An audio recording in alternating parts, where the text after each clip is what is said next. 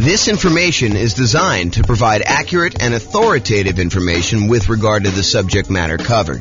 It is offered with the understanding that the presenters are not engaged in rendering legal, accounting, or other professional services. If legal advice or other expert advice is required, the services of a competent professional should be sought. Welcome to the San Francisco Real Estate Investing and Real Estate Financial Planning Podcast. Learn all about investing in real estate in San Francisco, California, with a combination of real estate financial planning and modeling with numbers specific to San Francisco. Plus, syndicated, more generalized recordings of live and pre-recorded real estate investing classes. Not all of them specific to San Francisco. Be sure to stay tuned after the podcast for a message from our sponsors. Well, good morning and welcome, everyone. I am your host, James Orr, and today we have the last class in the series we're doing on how to improve cash flow. Today, we're going to be covering the improving cash flow on rental properties by improving the property itself. Up to this point, we've done the 88 strategies to improve cash flow. We've talked about improving cash flow when you're searching for properties, which was a pretty good list of ways to kind of like improve cash flow while you're out looking at things and how to optimize that through selection and searching. We did a whole big section, the largest section actually, on how to improve cash flow when you're doing your financing. So if you, and that's probably one of the most effective, largest list of things that you can do to improve your cash flow. And so we have a massive section on that, which we've already covered. We're not going to cover that today. So go watch the old class on that one. And then we've done an entire class on changing your strategy, which even though it's a relatively small list, in some ways that gives you some very large increases in cash flow. By changing what strategy you're using, a lot of times you can get massively more cash flow on a property. And so definitely go watch that class if you want to consider improving cash flow by changing what strategy you're using in your real estate investing. Today, we're going over improving property. And we've gone over separate classes on the marketing, how to improve cash flow when you're marketing your property to rent. We had a whole section on improving cash flow when you own the property, the things you do as an owner to improve your cash flow. And then we had a whole section on ways to improve cash flow when you're renting the property as a landlord. And so we've kind of broken this up into, let's see, 1, 2, 3, 4, 5, 6, 7 different sections. Today is the last section that we're going to cover because we've covered all the other ones already. We've covered all 88 strategies to improve your cash flow. And so let's jump into it. So improving property. I've broken this down into kind of 6 things. And I think there is a little bit of overlap between some of these. But here they are. You could subdivide the property. You could upgrade the property. You could add solar to the property. You could provide a furnished rental. You can convert the property, or you could charge improvement rent. Okay, so let's go over what each one of this. Subdivide. So can I subdivide, and I'm using that kind of in quotes because it's a really informal use of that word, but can I subdivide my property into multiple units to increase rent? And this is not, in my mind, the same as necessarily converting it to a full-on legally conforming duplex or triplex or fourplex or fiveplex or sixplex or whatever you're doing. In my mind, this is sort of like informally grouping it this way. You know, not necessarily, it's not that you're not complying with zoning laws, but you're using it like a roommate would, but you're having a lot of separation in the property itself. The most common example of this is sometimes you walk up to a property and it's a single family home. It is definitely not a duplex. It is not zoned duplex. It would not pass as being zoned duplex, but you walk up to the property and you're like, this is a duplex. The upstairs unit, for lack of a better way to describe it, is a completely self-sufficient rental unit where you have, 2 bedrooms and a kitchen and living room and everything else. But there's like a door that normally goes to the downstairs that's like a solid core, almost like indoor-outdoor door. It's like a hardcore divider between the upstairs and the downstairs. And then when you finally open that door and you go downstairs, there's a separate apartment downstairs. There's like a separate bathroom, there's a separate bedroom, there's a separate living room. There may not be a full-on kitchen. A lot of times, this is how they get around the zoning issue. They'll have like, what looks like an eating area. It's almost like a bar, but the bar has a slightly larger than a bar would normally have for a refrigerator, like a good sized refrigerator. And they have a sink, and they may or may not have like a hot plate, not necessarily like a stove or a stovetop or an oven, but they have like a way to heat up food, a microwave, and maybe like a plug-in portable hot plate for you to be able to heat stuff up.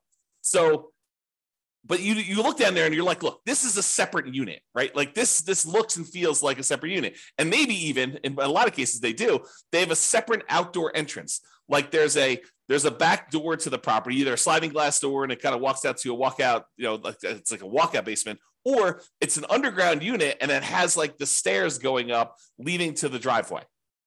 You'll see these units where they look like duplexes. They're not duplexes, right? Because, in some markets, and it varies a little bit market to market, there are rules about what is defining a duplex. They have to have separate heating units. They have to have separate AC units. They can't be connected that way. There has to be separate mailing addresses. And so this is not a duplex, but you can sort of subdivide the property. So some properties are really well set up for this to begin with. Other ones are not so easy, right? It's like you walk into a property and it's a bi-level where you walk in, you're on a landing and there's an upstairs and downstairs. You can go, right to go downstairs and left to go upstairs. And I've seen some people go ahead and do a little bit of work to that kind of entryway where then once you walk into the property and you're on that landing, now there's actually a door that you have to open to go upstairs. And there's a door that you have to open in order to go downstairs. And it really is like having two separate units. Now, are you going to rent these to two different kind of like, I don't know, families that think they're getting their own unit with their own address? And, they think that they're going to be able to control the heating or the cooling because they both have thermostats. No. This is like a way for you to increase your rent, but they are very well separated roommates. That's a good way to describe it. This is a roommate situation, and you could have one unit that has, two roommates and another unit that has, one or two roommates. So you can have like more than one roommates kind of sharing one of the units, especially if they're dating or it's a family or something like that. But this is technically not zoned to duplex, not zoned to triplex. And so you need to comply with whatever the roommate laws are. The roommate laws are for zoning. And you got to realize that they are not separate units. They don't have their own separate heat controls in a lot of cases, although sometimes they do. But that's the big issue. Okay.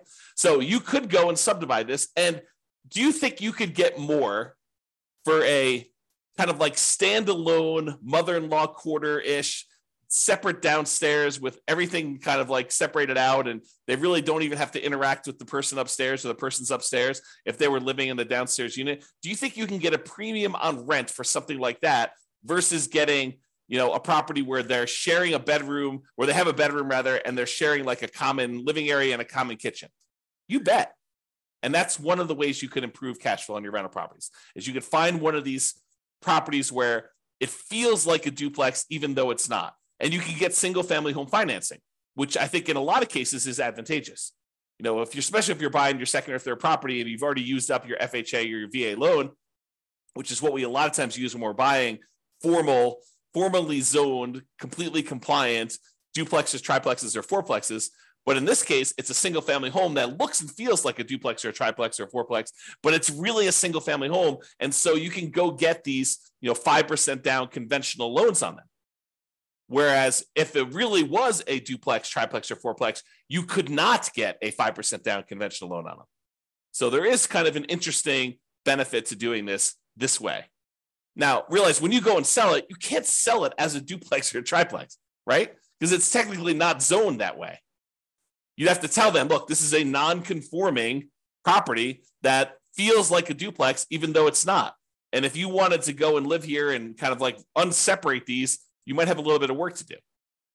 But if you're a roommate situation, or, it's your mother-in-law or your mother wants to live downstairs, or your father or father-in-law wants to live downstairs, or your mother and father-in-law, or whatever it is, and you kind of like want to live in the upstairs and they live downstairs, or you and your brother, or you and your sister, or whatever it is, this could be an ideal situation where it feels like you have separate units, although it's a single family home and it's zoned as a single family home. Okay. So that's what I call subdividing. Next one, upgrade the property. Can I improve the landscaping, the curb appeal to get higher rents? Sometimes that's all it takes, right? The difference between this is like the proverbial don't judge a book by the cover. Don't judge a book by its cover. There's a reason that saying exists, is that people judge a property by its exterior. And so can you improve the landscaping, improve the curb appeal to get higher rent? Can you paint the property? Can you add or improve shutters? Can you do lawn care? Can you upgrade the mailbox from the ratty 1970s thing that's rusting to something that's modern and new? Can you put property address numbers? Can you upgrade the lighting on the outside? So all these like little things that you can do. It's a one-time investment that may be able to, it may be the difference between you getting, no one wanting to rent at the higher price that you start at. Because, we're starting, 60 to 90 days before the property is vacant, ideally, unless you're just acquiring the property.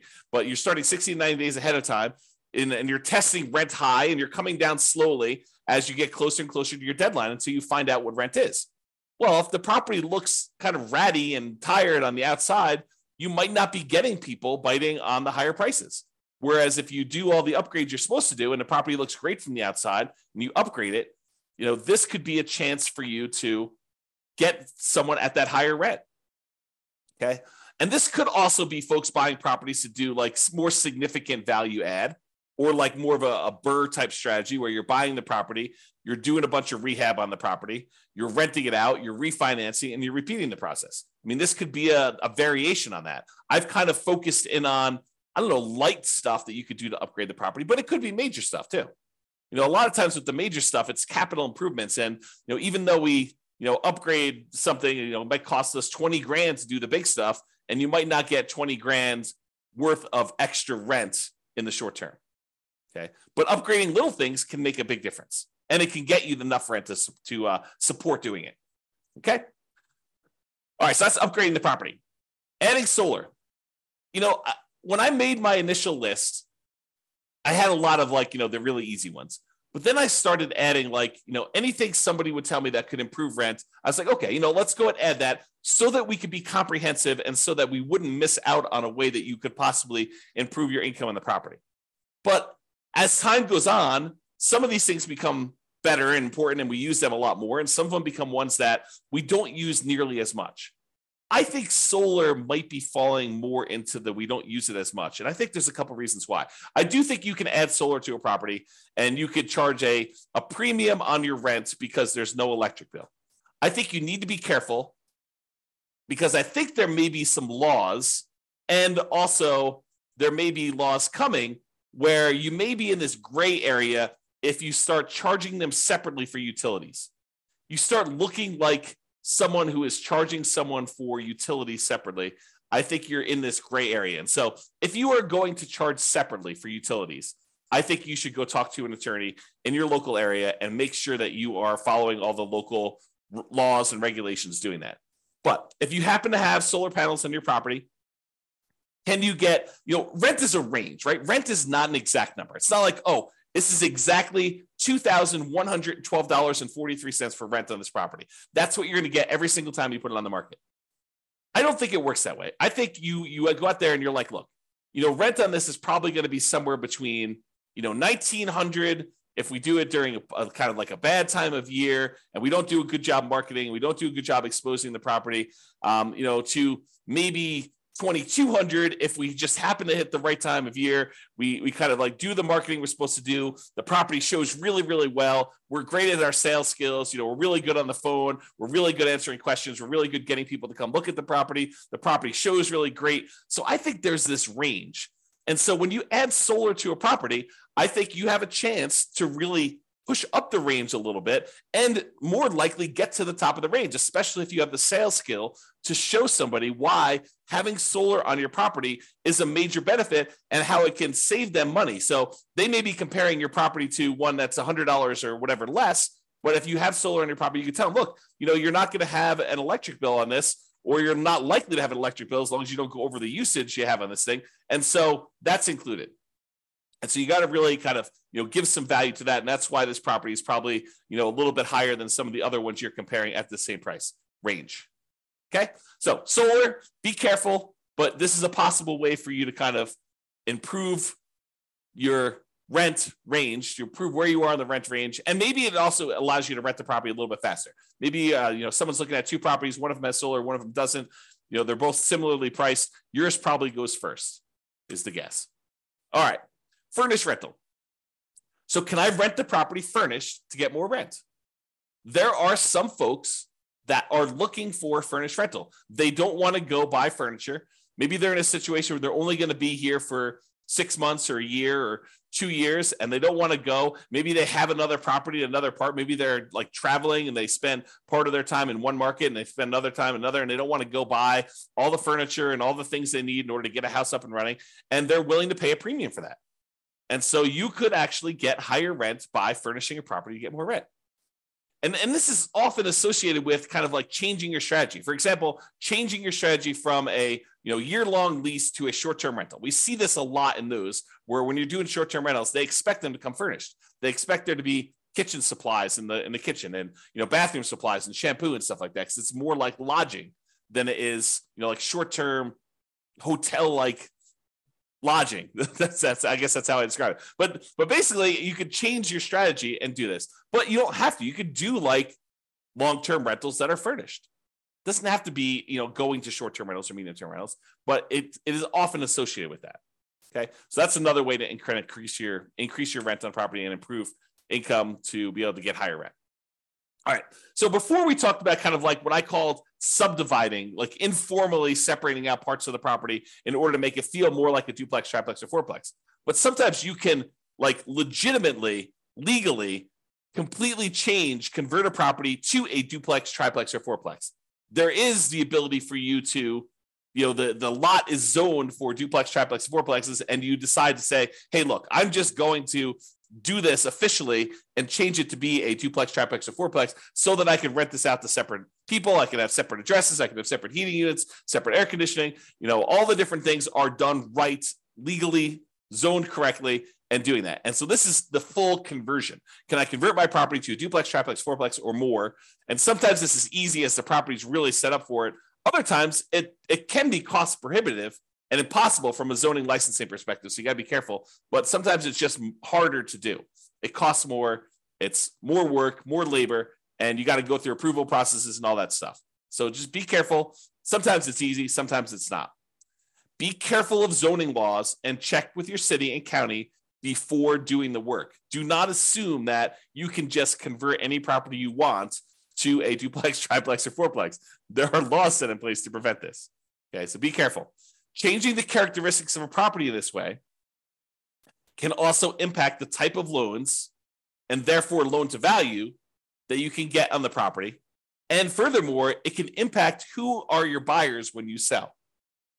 If you have a single family home that you've sort of the subdivide one, the one I covered first, where you've kind of converted it to more of a roommate situation that has a lot of separation, that's still a single family home.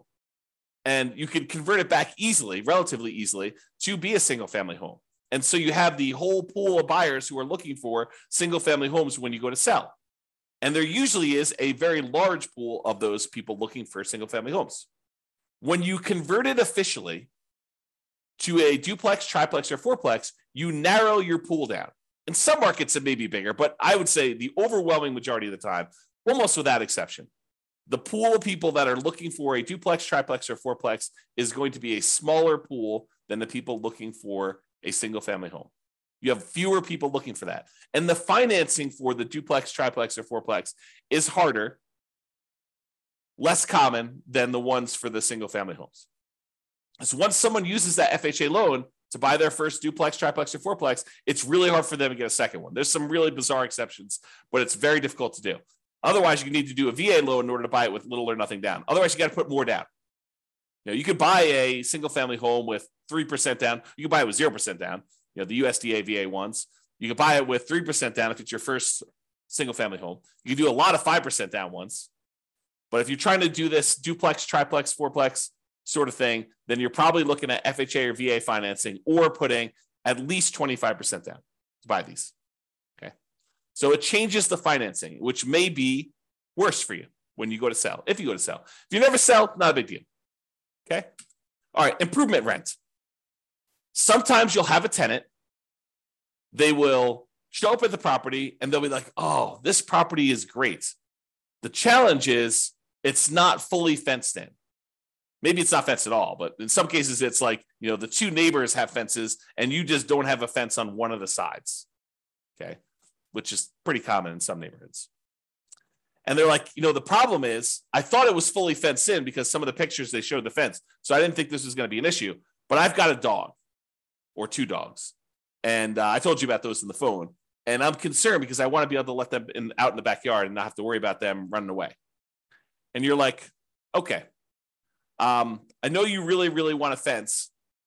The rent we had before was the price without the fence, with the current situation. That was what it was.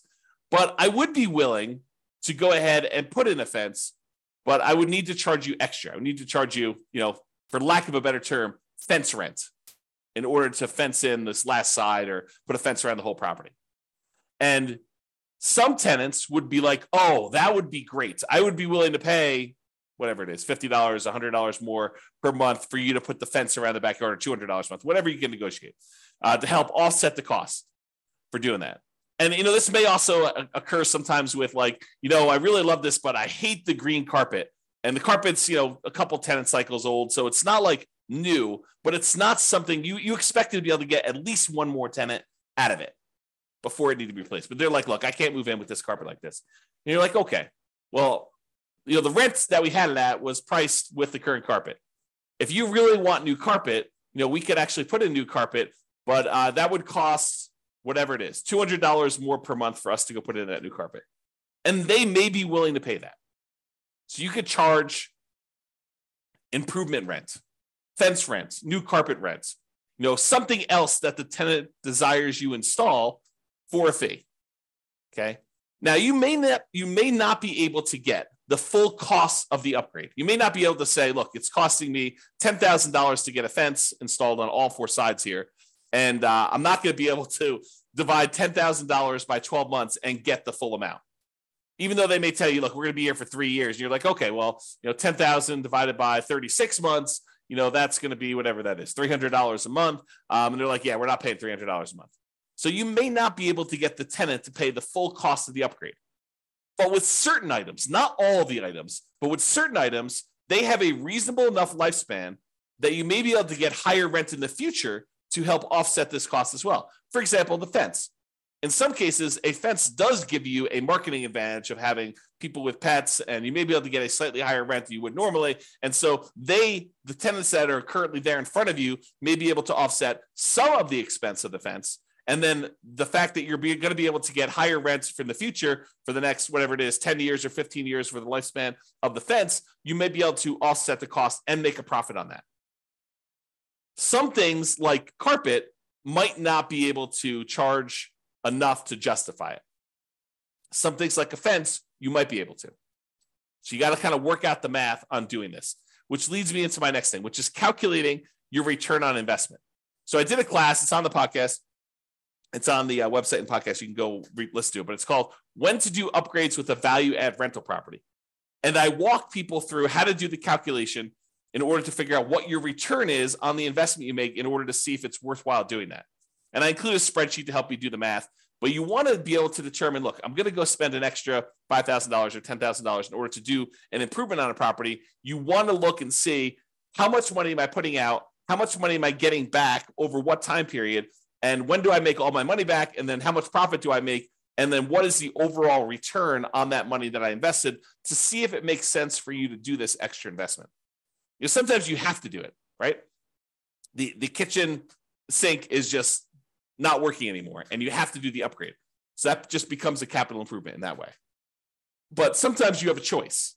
And that's what we're talking about when we look at choosing these kind of returns that you can get by doing upgrades on properties. The basic idea, I'll kind of like give you the very short version of the class. It is you're doing an internal rate of return calculation over the lifespan of the upgrade that you're making to determine how much you're putting out at the very beginning, and then how much you're making over time on that thing for the lifespan of the actual upgrade you did. So if carpet's going to last you X number of years, you want to see how much you spent on the carpet to do the upgrade, how much extra money you're going to make on doing that carpet upgrade. And then when the carpet actually is completely its lifespan is exhausted, it dies, it's used up, then how much money did you make and what was your return on making that investment? And in some cases, on certain rental properties, these can be very profitable, like mini investments in your property, right? Like you go and you put up 10K and you're making whatever it is, 20% return on your money each year. And in other cases, it's like hardly worth doing at all. You're really just doing it to kind of maintain the property and to move forward and to make the other return. And you may be not even making money on it. It may be sort of like lost in the other parts of the return that you're getting. So you need to go do that calculation, in my opinion. I mean, you don't have to, but it's a helpful tool for thinking about that. All right. So in conclusion, optimizing cash flow is really about maximizing the income you can get on your property and minimizing any expenses. When we're talking about doing these improvements to the property, most times we're talking about maximizing the income. Although you can make a case that some improvements you would make on a property would minimize your expenses. Installing certain types of flooring may actually reduce your overall cost and frequency of having to replace the flooring. And so therefore your expenses do get slightly minimized doing that. There are improvements you can make on properties you own that will improve your cash flow overall. That's what this is about. The improvements you can make on properties. It is better, in my opinion, to look at the big picture, look at the whole picture, like the 7 different areas we could do this. When you're searching for properties, when you're financing properties, when you're renting out properties, when you're marketing your properties, when you're owning the property, when you can improve the property, like improving your strategy, like all of these different areas. If we take a more holistic approach and we look at all the different ways that we can improve and optimize it at various different stages, that's what it's about. It's about getting the maximum amount of income on a property and minimizing the expenses by also minimizing like how much work you're putting into the deal so that you can get a great return on your investment, and you could decide to invest more if that makes sense for you, if that moves you toward your goal of being financially independent.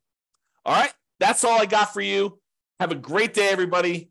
This was the last class in the series on improving cash flow, so you can go watch those if you want to, in order if you want to, and kind of get a feel for all the different ways to improve cash flow. Or if you want to, reach out to us for assistance, and we can help you implement some of these if that's what you desire. But you could do it. You got all the stuff. You've got all the different ways to do it now. It's not like I'm holding anything back from you.